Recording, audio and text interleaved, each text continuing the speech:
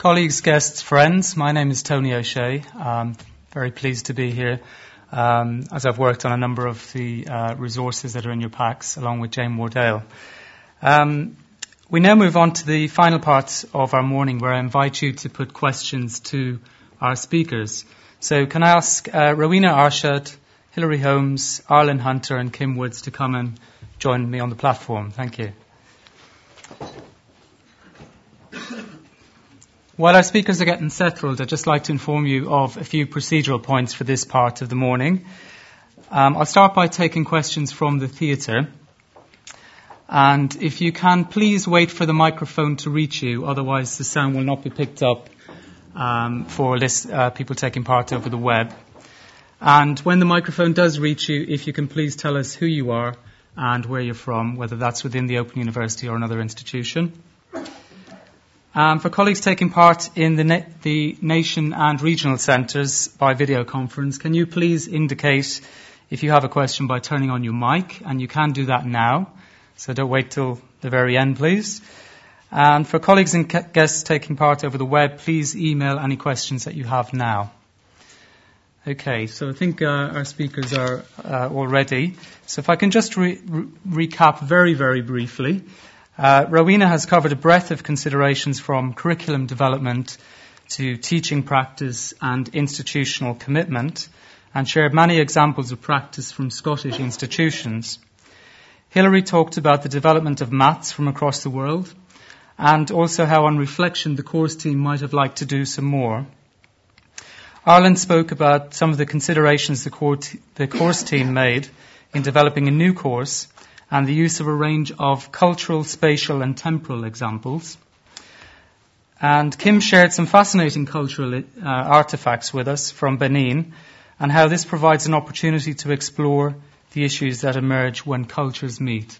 So I'm sure you'll agree they were all very fascinating and interesting presentations. So we'll start with our guests here in the theatre. So if you'd like to raise your hands if you've got a question, please. So I'm going to take 2 or 3 to start with. So, okay. My name is Carol Richardson. I'm from the Arts Faculty in the Open University. This is really a question for everyone, but I wonder if Rowena would kick it off. With the examples that we've looked at today from within the Open University seem to have been based on a case study approach. Are there problems with that in that we're ghettoising non-Western examples? Or is that the best way to do it? Is there something that we're missing here through taking that approach? Thanks, Carol. I'll take 1 or 2 more questions before we ask for a response. Don't be shy. You've all been listening for a long time. So, yes, there's one just there. I'm Linda Prescott, also from the Arts Faculty at the Open University. At the start of this morning, I think Alan Tate talked about the active interpretation of social justice. And Rowena mentioned tackling discrimination as a sort of ultimate objective of the diversity agenda. And I was wondering at the start of the day how far we could go without actually putting more emphasis on the positives, the moral positives of equality, respect for others, tolerance, which is not a word I think we've used yet. As the presentations have gone on, I've become a bit more optimistic about what can be achieved purely through broadening students' knowledge and opening up new perspectives as a way of tackling discrimination. But I'm still not sure about the balance between those two, and I'd be interested to hear the panel's views. Okay, I think if we can take those first 2 questions. Who'd like to kick us off? Rowena? Very briefly, I actually think the 2 questions are tied in fact. I don't actually think there is a problem with case studies. It's what you do with it. And I think the different speakers that have spoken have actually taken the case study and they've expanded it into challenging norms and perceptions and preconceived values, etc. So they've actually used it to look at tackling discrimination. I think if, for example, the Benin situation, where then they didn't look into the colonial aspects, that would be where the case study would have stopped short. But I think, you by opening it out, you have actually taken that, and therefore the balance has been achieved from that. My point early in the morning is that if you actually talked purely on diversity and celebrations of culture, without looking at the other side, because the negative side, the discrimination is a more prickly one to be discussing, that would be, I think, to lose a learning opportunity. But I think all the case studies this morning have actually done both. And therefore, for me, I don't think that's a problem, because they haven't fixated on it as some kind of microscopic look at these exotic cultures from elsewhere. It's not been... I certainly would have thought that people in the audience would agree that it's not, in fact, being projected in that way. So I don't know if others want to. Could I just comment there on the Lesotho case study? Well, I said case study, it's really an example there, as I explained earlier, about how people can solve problems in different ways. And it was used really to try and just get people to think laterally. So the learning outcome of that wasn't necessarily linked directly to a diversity issue. It was, this is how these particular people have dealt with it, and then go on to how you've dealt with similar problems. So I don't think it was ghettoising it, and also there were lots of other case studies within the course, like the conservation issue, that didn't have inclusive issues there or diversity issues, so hopefully not. I could say a little bit more about A100 in terms of ghettoisation, if that might be interesting. I think actually great efforts have been made in the course as a whole to try to deal with diverse subjects. And although this comes to a head in Book 3 with cultural encounters, the ground is prepared. I think the idea is that the student begins with looking at individuals. The first book is dedicated to reputations. But within that first book, not all those people are white Western males by any means. We have Cleopatra in there, for example. We have the Dalai Lama, a religious figure. So within the first book, the intention is to provide a very broad range of figureheads. Then in the second book, the student goes on to look at tradition and descent. That is, they move from the individual to cultural norms, cultural conventions, in effect. And Book 3, they move wider still. The vista is opened to the world at large in a much more conscious way, in opening up cultural encounters. So I don't think it's as if diversity is ghettoised in the third book. It's more that you get a kind of build-up to it. There is a kind of logical progression. And I do think that diversity is represented in the first two books as well. And it's certainly not only our case study in Book 3. I mean, I was asked to talk about Benin because I think, because we've had this fabulous film and rather exciting DVD, it's seen as a kind of flagship case study now. We've had a real windfall with this exhibition and the filming opportunities. But there are other parts of the book that address relevant issues in just as pertinent way. There's a unit on short stories, for example, that deals with short stories from different parts of the world. There's a philosophy unit that looks at issues surrounding cultural encounters from a philosophical point of view. So there are different kind of inroads into a wide variety of issues there. Harlan, would you like to comment? Yeah, if I just... the way we approached it in archaeology was looking at what was the science we wanted to demonstrate, to expand on. So it was starting from the science first, rather than the case study. So we're looking to see which was the best case study to fit what we wanted to do. So in some cases, it was obvious which one to go for. So if you're looking at frozen bodies or desiccated bodies, then you might look at the Yuyaco children in Argentina, which are prime examples of good frozen bodies. There's not too many around, so that sort of limits us. But we selected a whole variety of things to emphasise the science and the understanding of science and the understanding of archaeology, rather than the saying, okay, we only want to select get these case studies for the sake of the case study. So it's a different approach to do that, and it just so happened that we did get a good diverse range of examples from all over, trying to build up that idea that different perspectives occur in different areas. So that's sort of going to your point, Linda, sort of trying not to sort of pick on one culture and sort of highlight that one just only, but to compare cultures and get the students to get this broader understanding, both time and geographically, of what archaeology actually means. Okay, thank you. We'll take 2 more questions. Yeah, at the back on the right. Jim Eiley, the Science Faculty. I've got a question. I think it's aimed at Hilary, but it might be aimed at Alan Tate as well, unless he's gone.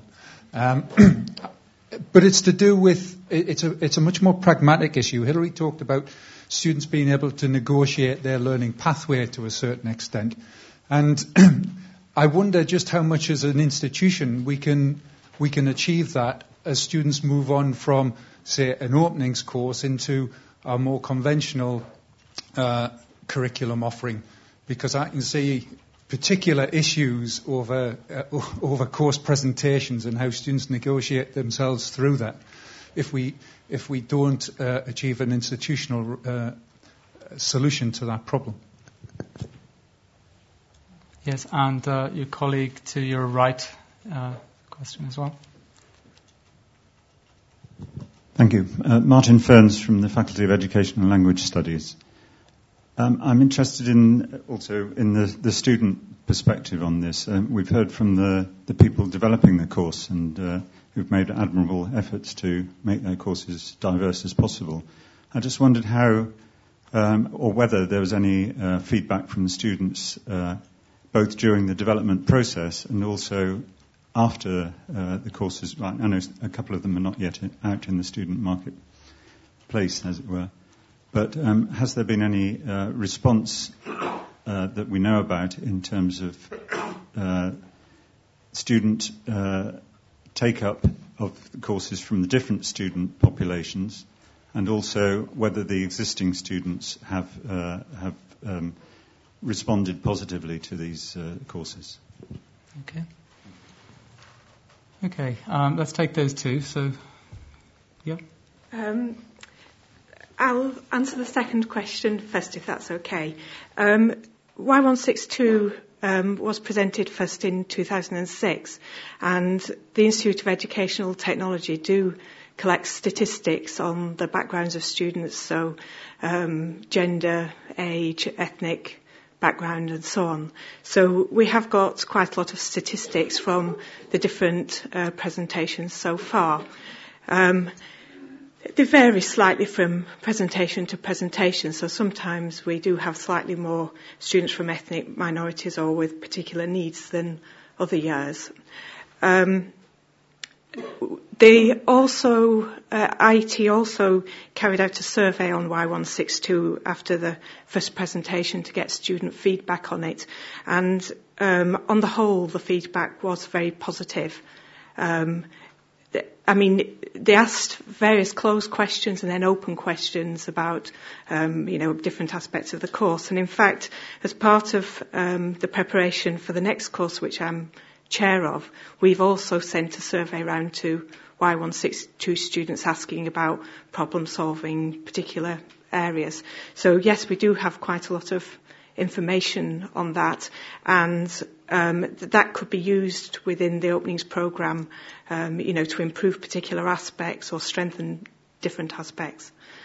Going back to the first question, I'm very aware, having moved from an openings course onto a 30-point level 1 course with fixed TMA dates and CMA dates, that's tutor marked assignment dates and computer marked assignment dates, that we don't have the same degree of flexibility and being able to look at the student in a very individual way. And that runs across the whole new course really, because there isn't so much dedicated student support. So that is one of the issues that we are still battling with.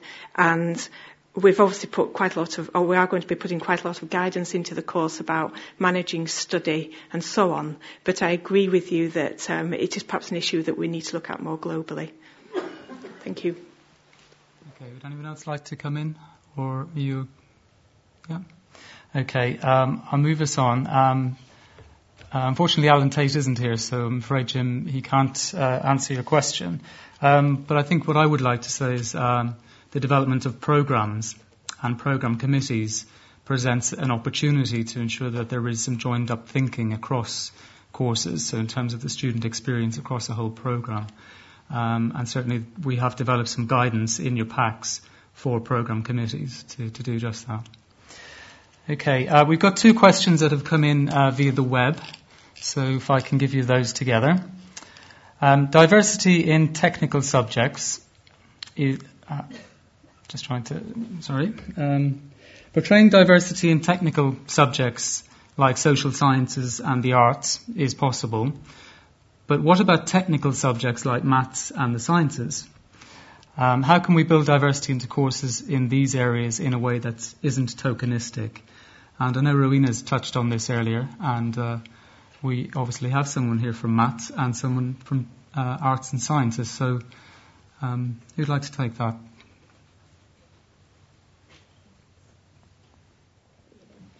Yeah. Okay. Okay. As I explained with Y162, starting with maths course, it is trying to attract people back into maths. So we've got quite a wide area that we could look at. But having said that, we still had to cover certain key technical skills. And looking forward to the next course, where again we've got to make sure that certain skills are covered. I still think there's potential in looking at the history of maths, the history of science, how things have been developed, as well as ongoing research. When you get up to sort of maybe second and third level, very pure maths courses, I think the content does change more there, and it is much more focused on the actual development of the maths, and it's therefore a little harder, perhaps, to bring in all these different elements. Would you like to comment on science? Yeah. I think I was just sort of thinking through the different science areas. The key with learning is we want the students to engage with material, to get excited about material, to actually apply and learn what they're doing, and to see relevance and context. So even the most fundamental sort of theories and ideas within science, you want to put it within some form of framework, and you can pick examples, ways that the students can apply that and use that. So Rowena was talking earlier about sort of using different scenarios to actually apply those skills, and I think you could do the same in science quite easily. So if you were analysing some materials in chemistry, then you just sort of think about how you're actually going to get the students to think about what they're doing when they're analysing that by using different types of materials from different areas. Within geology, you could sort of go to different areas, different worlds. You can go to different worlds. You could go to Mars and think about things, but you can change the perspective that you're looking at that. So you don't have to always go with a conventional, expected way of presenting material. So just think a little bit differently and pull on different threads in different areas and give it more exciting context for the students to work within. I'm not a scientist or a mathematician, and these were areas that were difficult for people to come up with examples. I mean, we trolled our maths and science departments at Norseum in Scotland, but also wider, and we were having difficulties getting examples. And that's why I think it's important to, as I said right from the outset, that we are teaching pure maths, you're teaching pure maths, and that we can't make something include diversity in the content if the content doesn't naturally allow it to. And I think we've got to be pragmatic in that respect. So in terms of the examples that have already been given around the table, in terms of including different ways of seeing, including different scientists, including different texts, research from different parts of the world, all that kind of thing, I think we could do more of. But in terms of my colleagues up north, because we are working with face-to-face students, we think about things like the ethos as a science lab and the learning and teaching area where you go on placements, which kind of companies you choose when you're sending students to look at ideas. Who is at that company? If there's a chance, for example, of a role model CEO being somebody of a diverse background, could you involve them instead of the norm? So teaching through different ways. Now, I realise that's a challenge for the Open University colleagues who do not engage with students in that face-to-face manner. So it may be that, there'll be some areas that you will be able to do more in than others. So I think that's as much as I can say. I don't know if you want to say something. Well, I would actually, because I think I'd challenge the idea that it's easier for arts subjects to cover issues of diversity. I think one of our biggest problems is the lack of diversity within our student body, and that is a real issue for us, how to overcome that. It's less marked at level 1, and in fact it wasn't particularly difficult. It seemed possible to develop a curriculum for the level 1 course that had diverse elements without it seeming such a taxing problem as it is once you get into specialised art history, which traditionally has been rather a white upper-class subject and still has that perception. And a lot of what we study is resolutely Western. Now, we're trying to change that. We're certainly trying to appeal to a wider range of students. But how you do that is anything but straightforward. And I think the danger of tokenism, just including the odd case study that breaks the mould, is a strong temptation, but it's not a way that's really going to succeed. I think we have to rethink the way that we present our subject far more fundamentally than that if we're really going to make much impact on the diversity of our student body. Okay, thank you. The second question from the web is about, from Billy Coker, who's Assistant Director in the North East region. Are there issues that need to be explored around cultural resonance of the curriculum before curriculum solutions and interventions are implemented? So I think that's referring to the choice of curriculum that the university makes as opposed to the content of individual courses and programs. Again, Alan Tate may like to answer this as well, but would anyone like to comment? I don't quite understand the question. And you're thinking about the choice of courses that the university opts for, you mean? That's my interpretation, so the actual choices of programs, the subject areas that we teach. Yes, I suppose that's part of it, because, in Scotland, for example, we don't have anywhere any university that looks at black studies. For example, not a single university offers that, and I think it would be hard push for any academic to actually really get that onto the agenda, because by and large it's not seen as going to be popular or useful course of study. And I suppose theories of resistance might be another one of those, and yet they are the kinds of areas that, if we're serious about reconfiguring, reframing, refocusing, form part and parcel of the types of units we would want to include.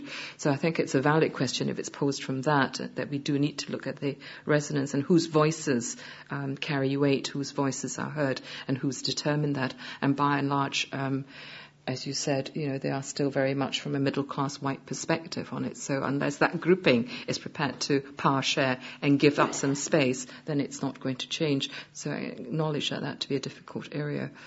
I think you're more successful in putting these agendas on from England, actually. Okay, would anyone else like to comment on that? I think that we are beginning to look at that with just ALQ and sort of shift towards employer engagement and more vocationally relevant sort of subjects and disciplines. So I think that's something that the university will be looking at much more closely and thinking about what is the key curriculum, what should we be doing, and what's the culture that we're working within, what do people actually want to gain from higher education these days. Okay, thank you. Are there any questions from the national or regional centres? No? Okay. Okay, in that case, I think we've just got time for perhaps one or possibly two more questions. Yeah, one in the centre towards the front. Anyone else?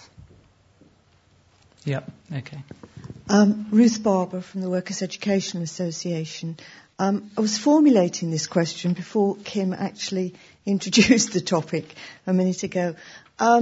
You've talked about putting equality and diversity into the curriculum and engaging colleagues in expanding that. But what you haven't looked at, or even appear to have addressed, and do correct me, is exactly what Kim was saying. How do you engage students who are very white, very middle class, very entrenched in their own culture? So it's kind of turning the whole thing on its head, really. You're making the offer, but you're not actually expanding diversity within some of your student cohorts. Okay, thanks, Ruth. I think that's a specific question to Kim, I believe. But can I take the other question, which is just at the back here? Thank you. I'm Barry Dicker from University of Wolverhampton. And my question is really, looking at it from the tutor's end, I mean, that was a question from the student's end, but this is from tutor's end. With special needs students, and I know that's a deficit model, Rowena, but it's generally fairly clear what the student needs, whether or not we provide it. But perhaps with women and black students, the needs are not so evident. And I wonder, I mean, for example, the needs might be not to have the kinds of stereotypes that are prevalent visited on you, to have your experience reflected in that classroom, and so on. So I wondered, in developing the curricula, as we discussed, to what extent do the tutors, or could we expect that the tutors' assumptions and stereotypes might also be addressed? Can I just take those two very quickly, Please. and I'll pass it on. To Ruth's question in terms of engaging the students, that's precisely in the issue of race. That's precisely the issue in Scotland, because that's the majority grouping will see it from a very norm perspective. And actually, if you look at sexual orientation, if you look at a whole host of issues, there will always be that norm situation, and then it's breaking it in. But I think some of the clues were given from the way that our other presenters, in fact, have framed their courses, and that is actually starting from people's perspective. If I want to tackle sectarianism, which is the Catholic-Protestant divide issue. Now, Scotland, you might associate that with the west of Scotland in terms of Glasgow and the west area. But actually, it's important for somebody from Moray or Ullapool in the very north of Scotland to actually engage with those issues too. But if I come in at it talking about sectarianism, you have no clue. Quite a few of them would just look at you blankly and say, well, is that not a west of Scotland Glasgow issue? What's that got to do with us? It's not our doorstep issue. So you ask them what some of their doorstep issues are, and actually some of their doorstep issues that they would understand on religious intolerance would be along the lines of Islamophobia, because they've seen that with on screen, on telly, and talking to their friends. They would understand the difference between the sort of Orthodox Presbyterian and the more charismatic Christian movements. So they might not locate it within sectarianism, but they'll locate it in some other ways. And I think many of the courses we've heard of this morning kept talking about starting from where the student is. I think you've got to build from that. You can't impose a particular concept onto a learner where they have no background knowledge, but actually then pushing them forward. And I think actually where courses have vocational backgrounds like teaching, medicine, law, etc., it has been helped by the professional bodies saying this is the criteria you need to be competent in. So that's actually helped lecturers like myself being able to push it through in terms of course content. Where it's harder is where there isn't that kind of background, and therefore the university needs to have a strong stance on it. But it's about global citizenship as well. I think people are beginning to understand that they've got to start engaging and I don't like to quote Trevor Phillips because I don't necessarily always agree with him, but it's this comfortableness with diversity. So that's one thing, and I'm not quite sure if it answers you, Ruth, but that is the kind of problem I face on a day-to-day basis, particularly on race issues in Scotland. Barry's question about the distinction, I'm really pleased you brought that up, actually, because I didn't bring it up sufficiently when I started this morning. I think there is a difference between meeting the needs of diverse learners and putting issues on an agenda for people because it's education. We're about knowledge exchange and knowledge delivery. And therefore, for me, the race equality part of it, or for that matter, learning about homophobia or anything of that kind, is actually more important for the majority group to be engaging with the issues rather than for the one black student or visible minority student or whatever. And I often say you need to be doing this regardless. You may have zero diversity in your class group, but you still need to be engaging it with the issues. And I think that distinction between meeting needs and actually putting issues on the agenda, because they are part and parcel of social justice, wider social and anti-discriminatory agenda, I think is important. In Scotland, for example, when we first started looking at the toolkit, my colleagues wanted me to model it along the lines of teachability. Teachability is this toolkit that's been developed by University of Strathclyde, looking at how to meet the needs of students with disabilities. And I really struggled to get past that bit of getting people to understand that the toolkit of race is not about meeting the needs of black students. It's actually about putting race on the agenda for all of us. And therefore there is a very big conceptual difference in that sense. And we're still on that journey, I'm afraid. So how do we get staff to think about it? Actually, I think very practical examples that we've heard this morning.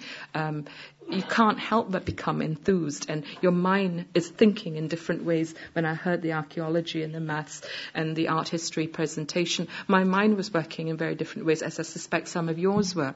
And that's how I think we start cluing some of our more resistant colleagues in. I suspect most of the people who are here are the converted, as always, with these sessions. So, I think one reason why I did my presentation the way I did was because I wanted to capture your interest with the art of Benin, because it is fabulous stuff. It's not chosen to be politically correct. It's chosen because it is fabulous art.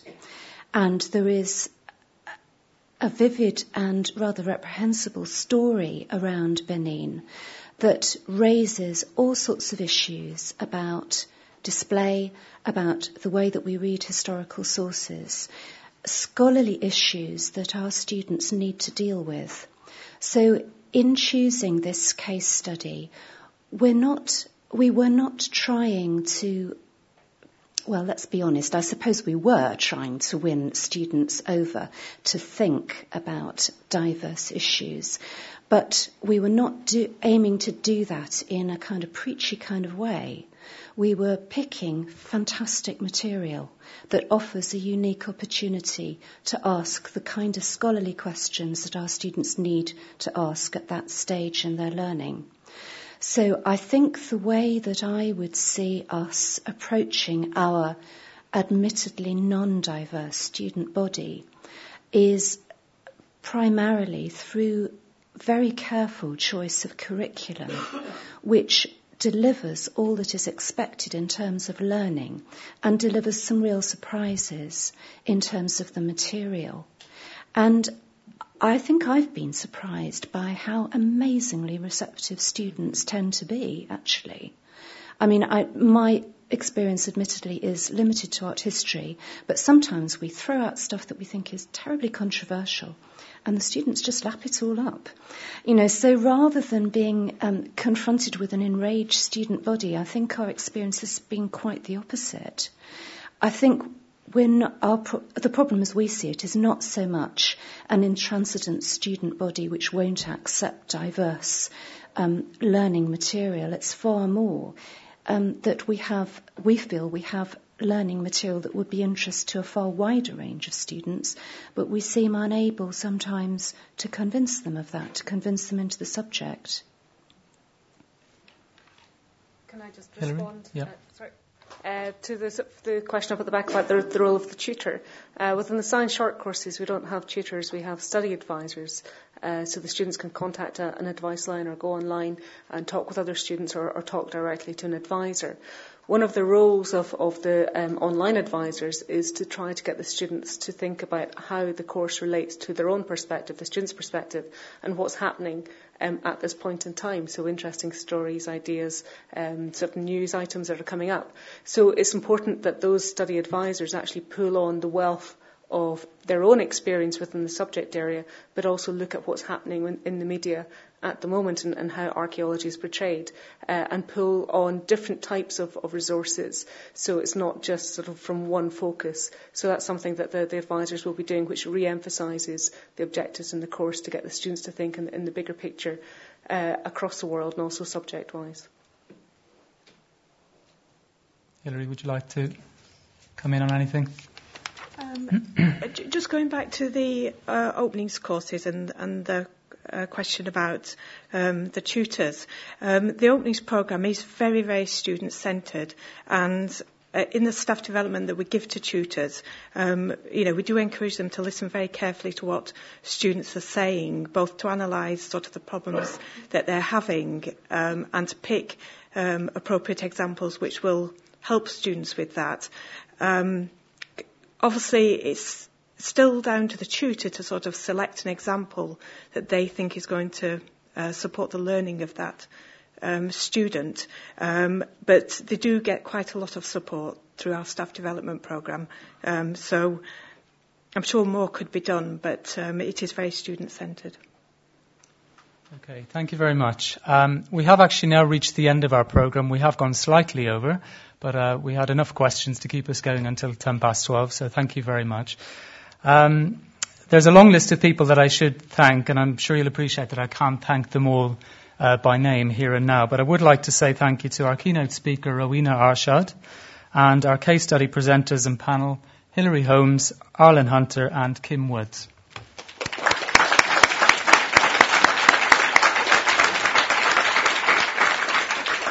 I'd also just briefly like to say thank you to the many course managers and course teams across the university who provided feedback on the guidance documents that are in your packs as they were in development, and those who submitted their good practice case studies for the website. There's now 19 case studies on the site.